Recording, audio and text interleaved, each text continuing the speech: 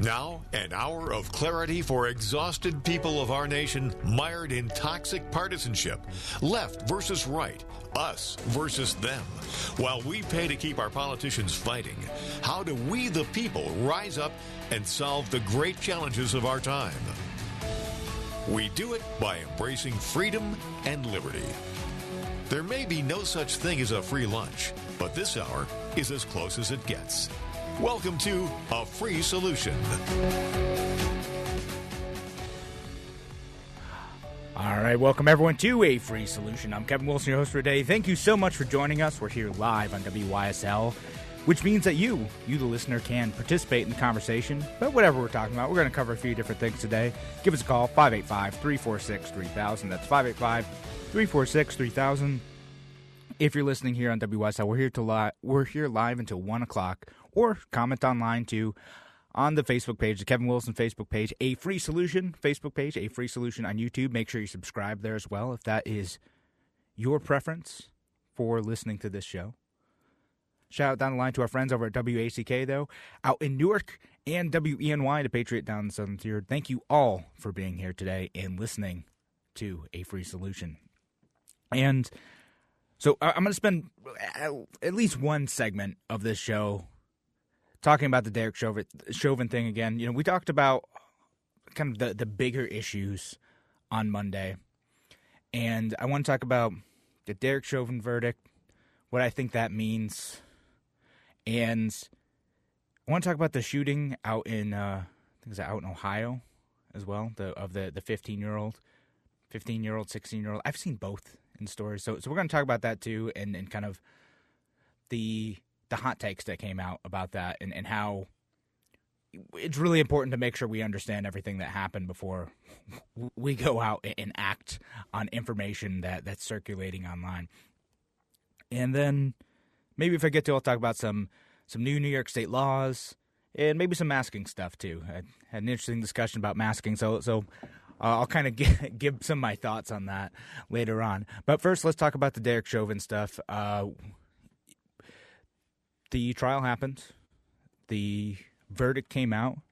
I thought it was going to be a few more days. I thought they were going to deliberate on this for a while. And I was actually kind of surprised to see that he was found guilty on all three counts. Second-degree murder, third-degree murder, and second-degree manslaughter.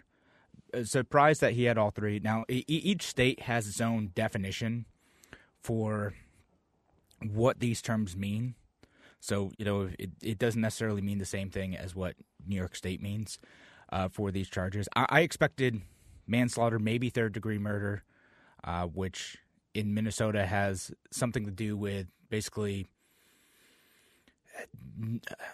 to put it in layman's terms, like basically negligent death of someone based on your actions, right? So that Derek Chauvin took specific action to kill someone. And that as a result of not caring about the life of the individual he was taking action against, killed him. So that's a murder charge in Minnesota. Second-degree murder in Minnesota, it requires, as I understand it, a little bit more intent, which is why I was a little bit surprised that they got him on that one. But you know, I'm not a lawyer, and I wasn't put in a position of being on that jury. And I know there's this accusation of, is this mob justice, right? Was the jury motivated by the political zeitgeist to convict Derek Chauvin on all three counts here? Were all three appropriate? Again, keep in mind, I'm a radio host, not a lawyer. I'm just looking at this as an average guy, as many of you are too. You know, we're trying to make sense of this in a policy context. What does this mean in terms of Black Lives Matter movements, police reform? How is this all mixed together into something that we can think about in a cohesive way? And maybe it doesn't mesh together in a cohesive way, right? So he gets found guilty on all three. You know, as I said Monday, like in this case, I think it kind of makes sense, right? Like if you watch that video, I think it makes sense for even jail in this case. if you watch the video, you watch the way he leaned on George Floyd's neck. I know he had drugs in his system, but the fact of the matter is he acted inappropriately in a way, and his actions led to George Floyd's death. That was careless about his life, putting too much weight on someone in a way that restricts their breathing, which, that it did. The medical examiners said it did. Particularly if they're facing, a medical crisis in terms of having drugs in their systems too. But putting your knee on someone's neck for 8 minutes 45 seconds, that's going to kill someone. And he was begging for his life during that time. I don't think that George Floyd's. I don't like how the Democrats are saying, George Floyd made this sacrifice. Man, he didn't make a sacrifice. He was killed by a police officer.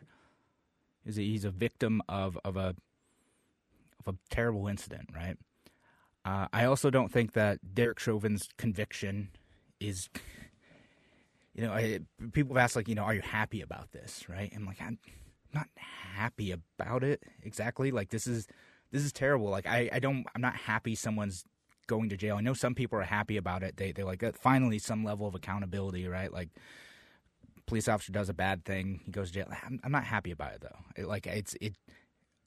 This situation's always sad. I don't know what justice actually looks like, but to me, it's more making sure that we can learn something from this. And that sounds a bit pat, but we can learn something about this to prevent that from happening in the future.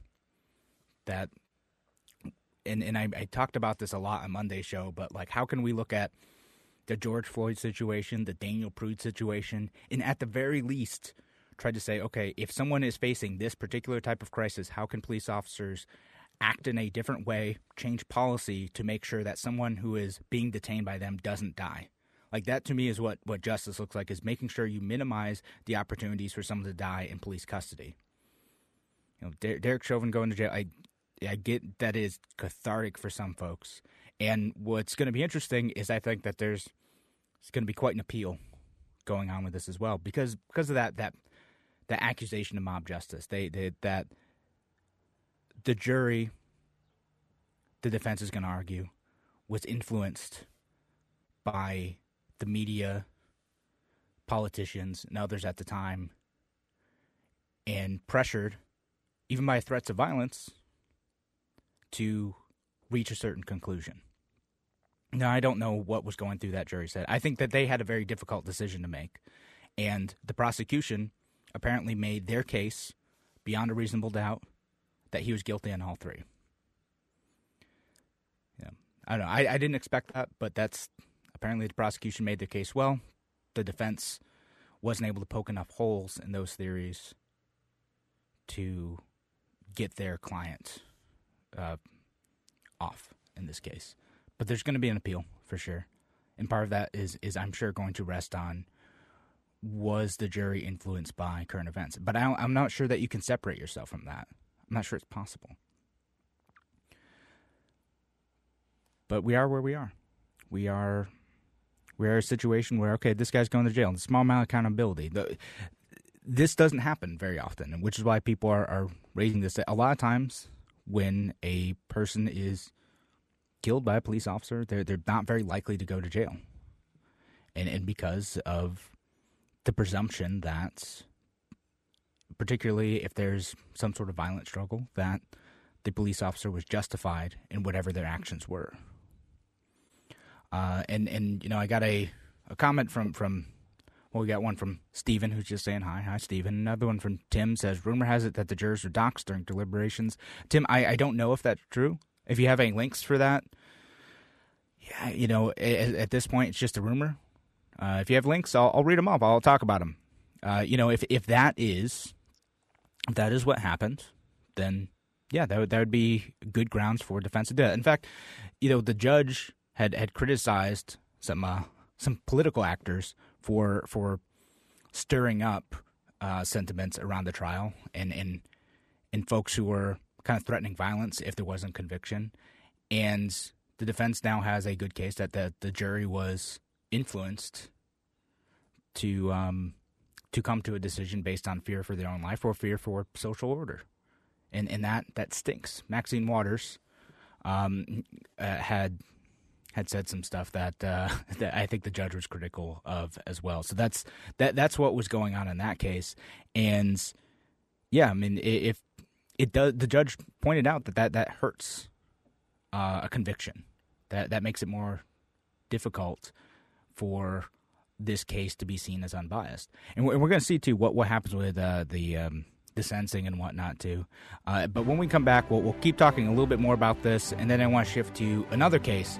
Happened yesterday as well, with a 15-year-old who was shot by police. So thanks again for joining us here on A Free Solution. If you have thoughts on this, give us a call, 585-346-3000. That's 585-346-3000. Thanks for listening today. We're going to be back in a few minutes.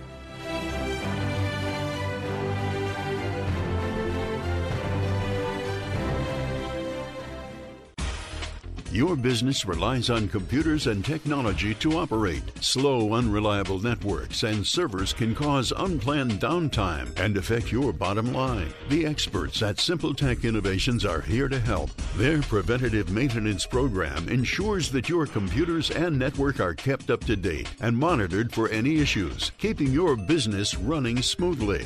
They also help clients achieve HIPAA, PCI, and New York State cybersecurity compliance to keep your network safe and secure. Whatever your business IT needs are, Simple Tech Innovation should be your first call. They've won the best in Rochester 8 years in a row and have an A+ Better Business Bureau rating. Call them today for a free consultation at 585-200-3182. That's 585-200-3182. Simple Tech Innovations.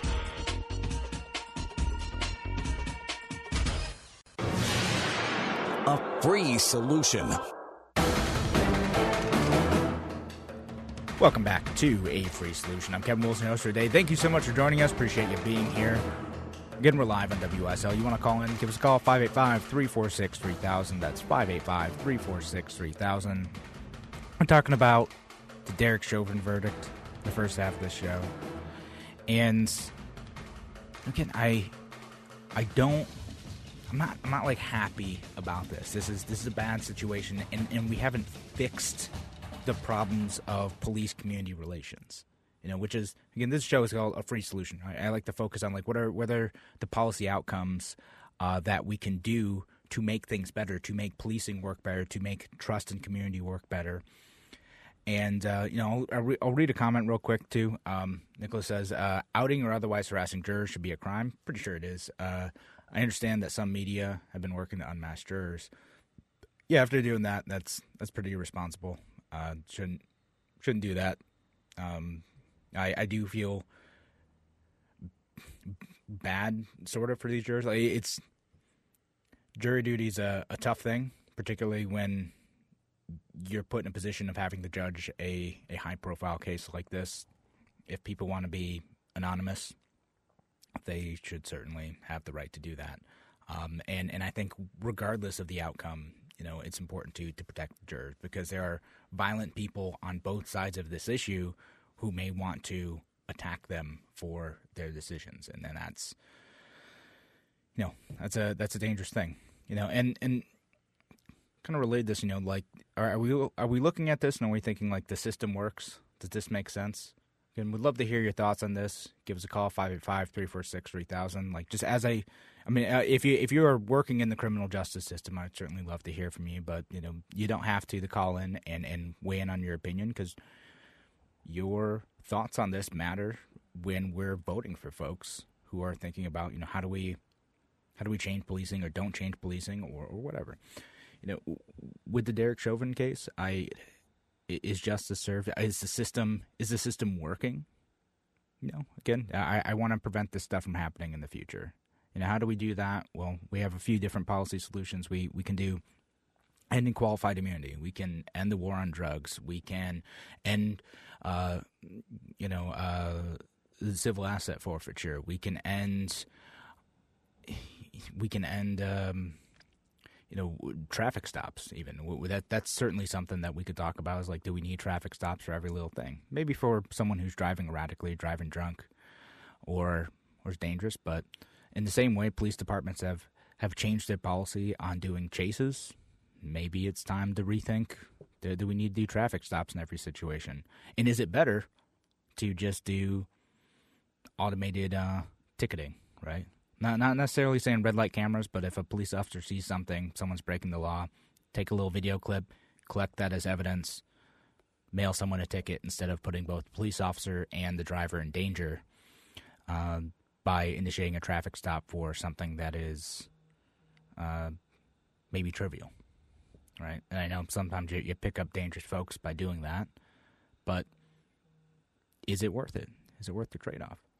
Or requiring police officers to carry professional liability insurance. I think that's going to go a long way. I think if we could get lawmakers on board with that, make police officers carry professional liability insurance, I think that would go a very long way in making sure that police officers have some personal accountability, personal financial accountability when they do something wrong. That maybe isn't a violation of the law, that they are acting within the purview of the law and their jobs as a police officer. And I know there's some police abolition folks who are going to be upset with that, and they can be. That's fine. But if you're acting within the course of the law and you kill someone in a negligent manner, but not a criminal manner, like you should pay for that, or your insurance should pay for that, not us, the taxpayer. It's always us, the taxpayer, on the hook if a police officer does that. So I'm going to switch gears slightly, though. Go away from the Derek Chauvin stuff. I'm sure we're going to see more about that, evaluate more about that. I'm curious if this does have a ripple effect in terms of how prosecutors are going to be approaching charging police officers with crimes in ongoing cases, right? Because there's been, I think, a hesitation among DAs to bring charges against police officers, and it'll be interesting to see if it swings the other way. If DAs are going to start getting more aggressive in charging police officers who are accused of violating someone's rights or hurting someone or killing someone, and if it'll go too far the other direction. That could happen too. We don't know. How is this going to impact the ability of good police officers to do their jobs as well? I think it's a legitimate question to ask, even if I'm skeptical of police powers overall. But let's talk about the other case, the one out in Ohio, right? So you start right as the Derek Chauvin stuff starts coming out, you start hearing police have killed a 15-year-old child in Ohio, right? Stuff, and that's the tweet you'll see. You just see that, like, oh my goodness, like, this never ends. What is happening here? And the story comes out that this is a 15-year-old child who called the police and asked for help. Okay, sort of. And then later on the evening, the body cam footage comes out, and you start to see what actually happened. Right? You see that when police arrived, when the officer who shot the 15-year-old, 16-year-old, I don't know, they keep changing the age in all the stories. It's driving me nuts. Ma'Khia Bryant is the name of the girl killed. She's a girl, it seems like she's had, unfortunately, a troubled life. It's in the foster care system. There was some sort of fight going on. She might have called the cops. But when the police arrived, what they saw is they saw her trying to stab someone. And you can see the video of this. And, it's her in like a black shirt, and she's trying to stab someone in a pink hoodie. And police are rolling up, and that's what they see. Yells to, stop doing what she was doing, and shoots this kid. His kid is awful, but may have also saved the person in the pink hoodie's life. So what do we do in this situation? And people around her are like, "Oh my God, you shot a kid! I can't believe you shot a kid." But what is the best outcome in this situation? How can police or anyone who tries to intervene in this situation act quickly enough and with enough force to potentially save the life of someone who's being stabbed? And I don't know the answer to this. I don't know that this is the optimal outcome here, right? And it seems like a clinical way of talking about it. But could the officer have done something else? Could the officer have used a taser? Could the officer have closed the distance and disarmed this 15-year-old? Maybe. I don't know. The officer fired 4 shots, killed a teenager, had a knife in her hand.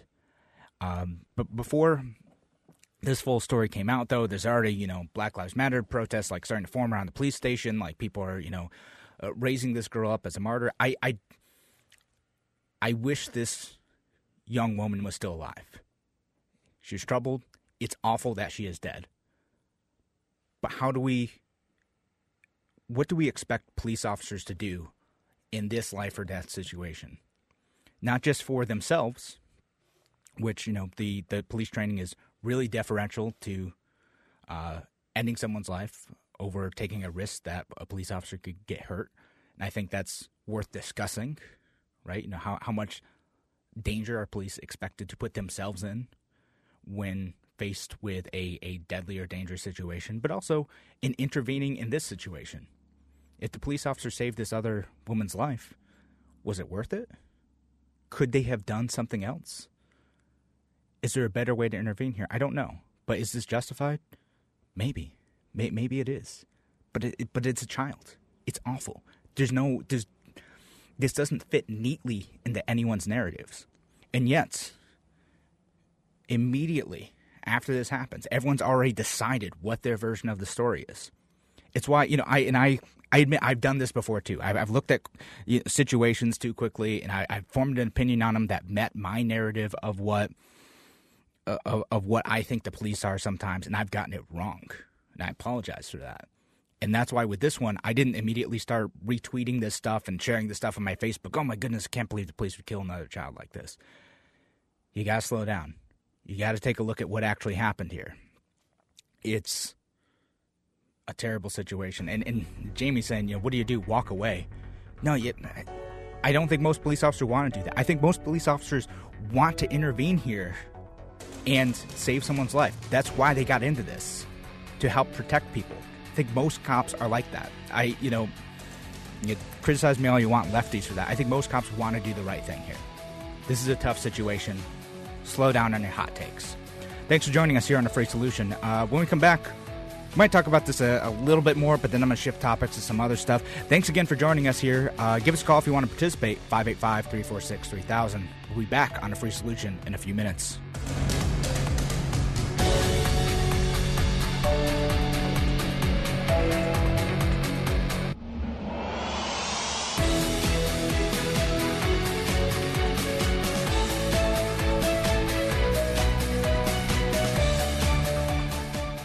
Why do businesses choose to move their website from Wix and Squarespace to SimpleTech Innovations? Maybe it's their excellent customer service or attention to detail. Maybe it's their ability to give a truly customized solution. Or perhaps they just like the fact that SimpleTech is a local small business that builds great relationships with its clients. Whatever the reason may be, you can rest assured knowing that the local team at SimpleTech has your best interest in mind when building or updating your website. They're hands-on and love helping customers achieve their goals. But don't take my word for it. They've won the best in Rochester 8 years in a row and have an A+ Better Business Bureau rating. If your website doesn't match your dreams or isn't achieving your goals, give the professionals at SimpleTech Innovations a call today for a consultation at 585-200-3182. That's 585-200-3182. SimpleTech Innovations. A free solution.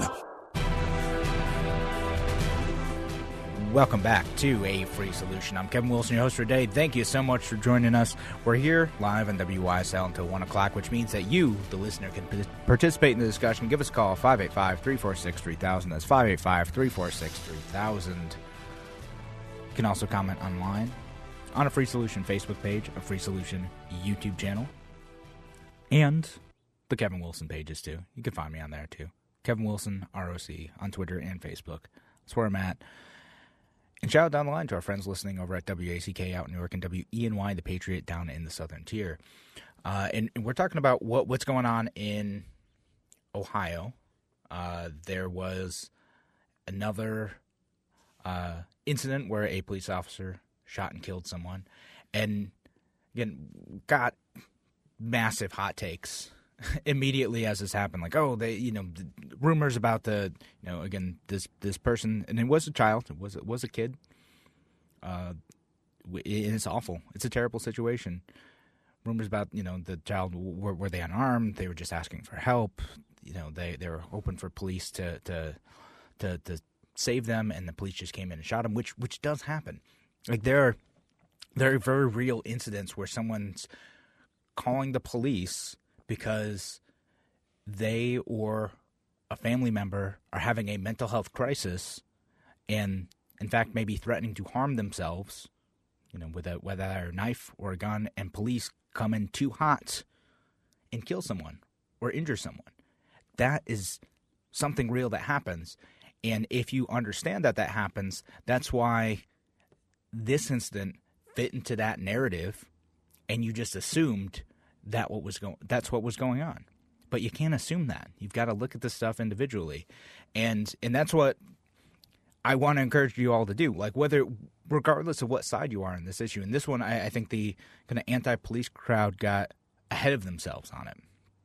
But in other situations, and I think particularly in like the George Floyd incident, I think there was something wrong with that. If we had just taken the immediate police release narrative on the George Floyd situation, it's just the police officer responded to this incident and that person died of an overdose. And that was the whole narrative, right? That's what got released. But if it weren't for the video that came out and starting to look at the other factors, did the police officer have a hand, Derek Chauvin in this case, have a hand in the death of George Floyd? Yeah. And a jury has now said so. And moving forward, the question I'm going to ask about the case in Ohio is there a better way to do this? Was this justified? I don't know. It's still very early. In fact, there may be other things that come out that change my opinion in the future. I don't know. Either way, it's an awful situation. I wish that one had ended differently. I feel very badly for this girl's family. Terrible. But what do we want police to do? And keep in mind that, what police do, for better or worse, is they run into dangerous situations. I think most police officers want to help people. They want to make sure that they're protecting their community. You got some bad folks out there who are able to use the laws that we have on the books to do malicious things or to do careless things and can hurt or kill people in the process of doing that. When we're thinking about this from a policy perspective, when we're thinking about this from fixing the problems perspective and not merely a punishment and accountability perspective, we have to think, what situations do we want the police to go in? Where do we want them to use deadly force to intervene in a way that may save someone's life? Are there other things police officers can and should do to make sure that they don't have to kill someone who's 15? You get, again, 15, 16-year-olds whose their brain isn't fully developed yet. And sorry, 15, 16-year-olds listening to this, your brain isn't fully developed yet. You don't have some of the higher critical thinking skills, and that's why some young people are more violent. That is just part of the development process. You're not always thinking everything through. That's just part of growing up. Should that be a death sentence? Hopefully not. I would like to do better, but I don't know. I'd be kind of surprised if the police officer in this case faces any charges, but maybe not. We'll see. As I mentioned in the previous segment, I'm curious if the pendulum kind of swings the other way a bit. Where you have more prosecutors pressing charges against police in these situations. And I don't think I read this comment yet, but Nick says, in the current political climate, I am surprised that the officer did not hesitate. Yeah, that could certainly happen. That's the accusation that gets thrown out against Black Lives Matter as a whole, that this is going to get officers to hesitate to act in a way that may save someone's life because they're worried about liability. I'm kind of okay with that in some situations. And there's actually this interesting thing coming out of New York right now, because they're working towards ending qualified immunity, where they're advising officers to really make sure that they're not doing illegal searches. I don't think that's a bad thing. If police officers are going to respect our Fourth Amendment rights a bit more, well, good. I do think that police should make sure that they are exhausting all other possibilities before killing someone. And you don't have a long time to do that, but good training. It's easy for me to say I'm sitting here up in my attic, not on the streets, but good training, and making sure that police officers understand the tools that they have at their disposal, and doing everything they can to make sure that they're not killing someone when they're responding to a crime. That's what communities want, right? Like, I don't want to call the police and have to worry about them killing a family member or my dog or something. That's what people worry about when they see this stuff in the news. Again, I don't think most police officers are like that, but they're worried that they might get the wrong one. The police officer's having a bad day, who's too trigger happy, or misreads the situation. And we see that, and we saw it in Rochester with the little girl who got pepper sprayed. Terrible. Or we saw it with Daniel Prude. Could the officers have done more to intervene in that case? Maybe it's not criminal, but could they have done more to intervene? Maybe. Was there an issue with how the ambulance responded? Was there an issue with how the hospital responded? Okay, it's terrible. Let's see how we can do better to serve the community better. And I don't think it is anti-police to ask that. Nor do I think it's anti-police to say, maybe police shouldn't be responding to all of these situations. Maybe there are other people who could respond more effectively to certain situations. Now, the situation with the knife fight, that's probably a situation where police need to respond. Again, I'm in favor of a lot of police reform, but a situation where there's a serious fight going on and a knife fight, sometimes you need to use violent force to save someone's life.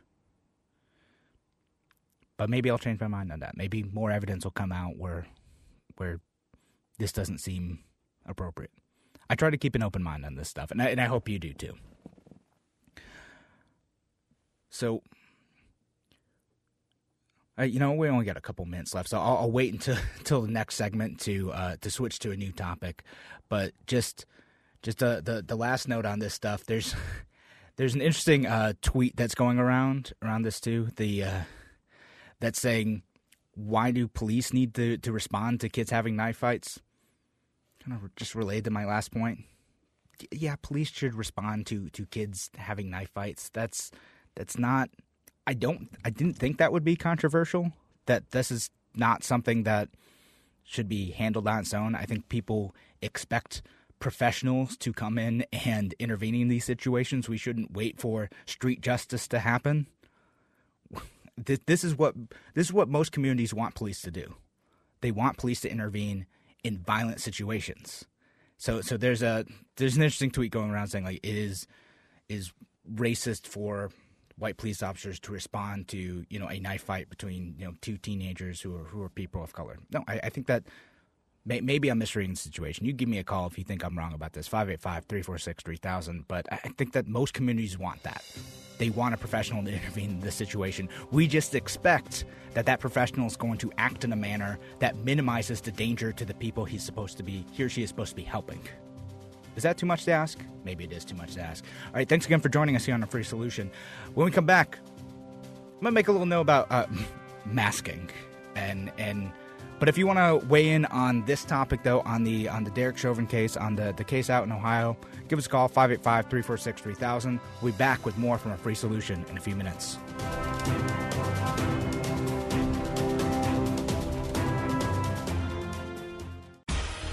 Your business relies on computers and technology to operate. Slow, unreliable networks and servers can cause unplanned downtime and affect your bottom line. The experts at Simple Tech Innovations are here to help. Their preventative maintenance program ensures that your computers and network are kept up to date and monitored for any issues, keeping your business running smoothly. They also help clients achieve HIPAA, PCI, and New York State cybersecurity compliance to keep your network safe and secure. Whatever your business IT needs are, Simple Tech Innovations should be your first call. They've won the best in Rochester 8 years in a row and have an A-plus Better Business Bureau rating. Call them today for a free consultation at 585-200-3182. That's 585-200-3182. Simple Tech Innovations.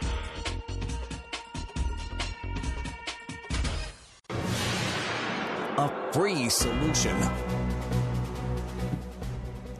All right, welcome back to A Free Solution. I'm Kevin Wilson, your host for today. Thank you so much for joining us. We've spent most of this hour talking about the Derek Chauvin verdict and the situation of a 16-year-old being shot and killed by a police officer out in Ohio.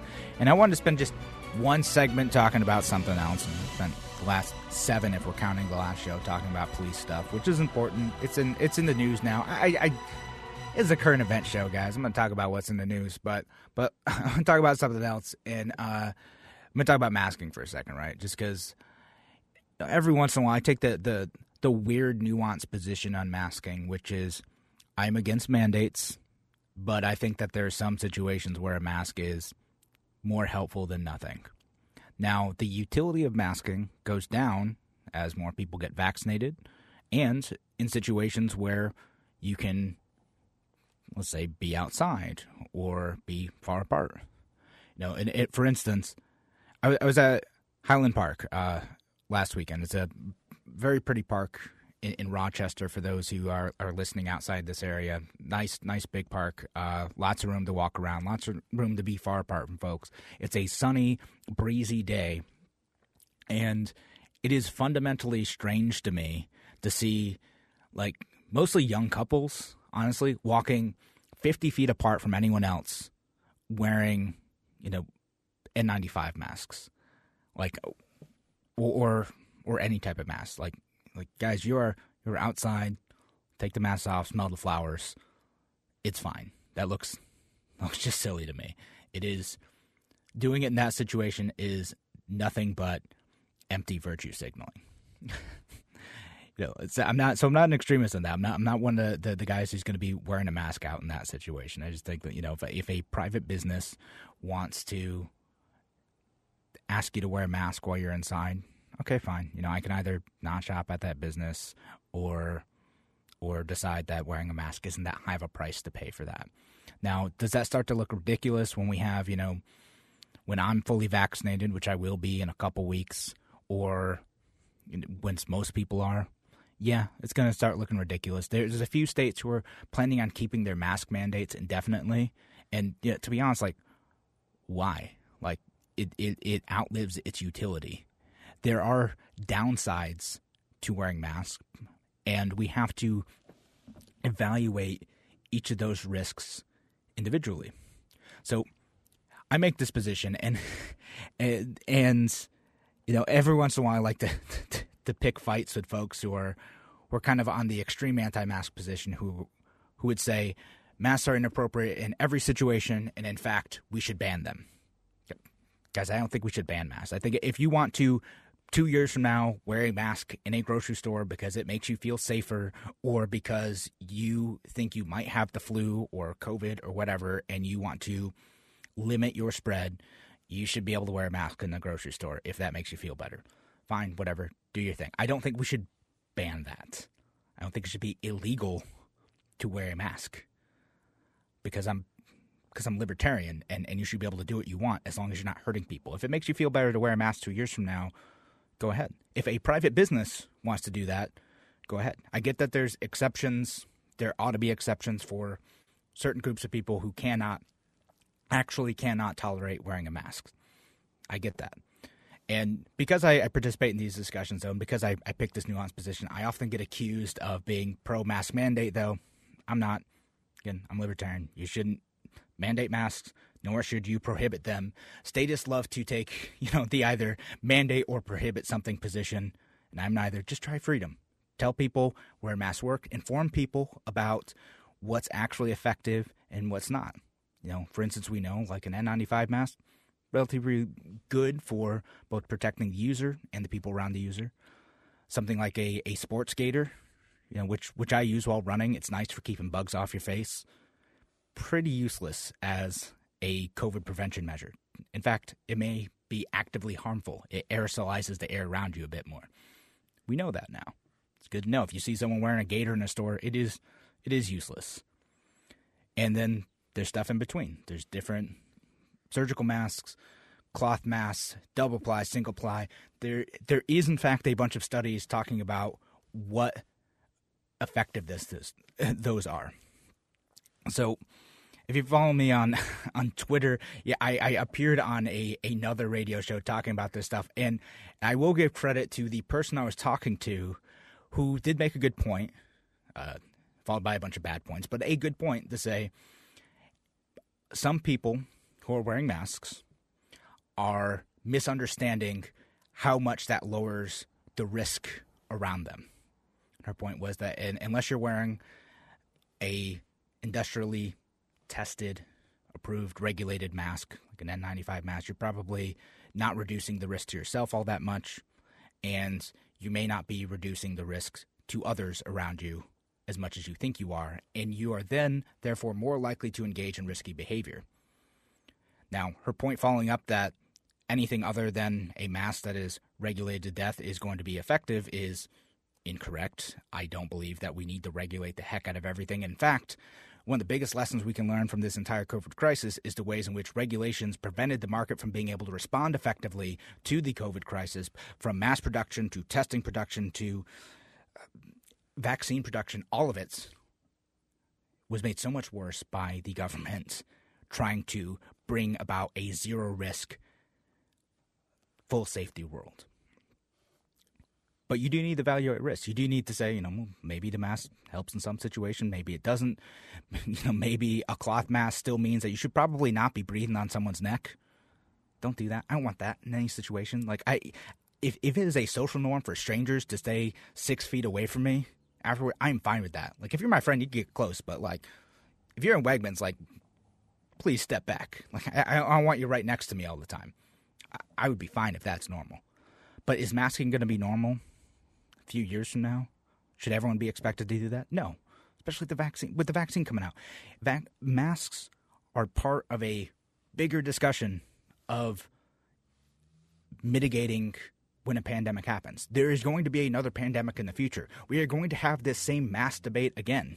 It's going to happen, inevitably. And it will be part of that solution. And what I hope happens over time is that we start to see more and more comprehensive studies about when the next pandemic happens, what masks are actually useful, and what level of risk is involved in doing that. Because to me, I look at the studies and I say, well, cloth masks are sort of useful. Sometimes they filter out a little bit. But you probably shouldn't, be at a house party and expect that wearing a mask is going to protect you or those around you enough for no one to get sick. Just think about what your situation. I am confident that we don't need the government to intervene in all these situations, which is kind of what the conclusion of the show that I was on yesterday is, that we need the government to intervene here. We need more government regulation of both businesses and mass production, and that's how we're going to fix this. No, we need to inform people of what the actual risk is and trust that given that freedom, given that information, once we have built that trust among experts who don't lie to us about mask effectiveness like they did at the beginning of the pandemic, if we can do that, we'll be able to respond far more effectively to these crises in the future. And so we got some comments say the science is that masks are ineffective. Tim, that's not true, man. I'll fight you, Tim. I'll fight you later. Tim O'Connor, come on the show again. We'll fight about this, and then come on the show and we'll talk about some libertarian legislation. Love you, Tim. And yeah, to me, Masks are effective in some situations. It's not a cure-all. It doesn't fix everything. It's not an impenetrable shield. Guys, think for yourself. Don't think reflexively on either side. This issue is complicated. It is part of a larger issue of protecting yourself and others. You don't have to fall into the dumb partisan bickering about this where the Democrats are wearing masks out in parks on a sunny day in the middle of nowhere, and other folks are saying masks never work ever, and in fact they're actively harmful to you. The answer to that is actually somewhere in between. It's helpful in some situations, doesn't fix everything. And as more people get vaccinated, as herd immunity emerges, we ain't going to wear a mask anymore. And it's stupid if government is mandating them in the future, and it's always been stupid for government to mandate masks. All right, thanks again for joining us here on A Free Solution. I will be back on Friday, and Larry Sharp will be in tomorrow. Thanks for listening today. Take care.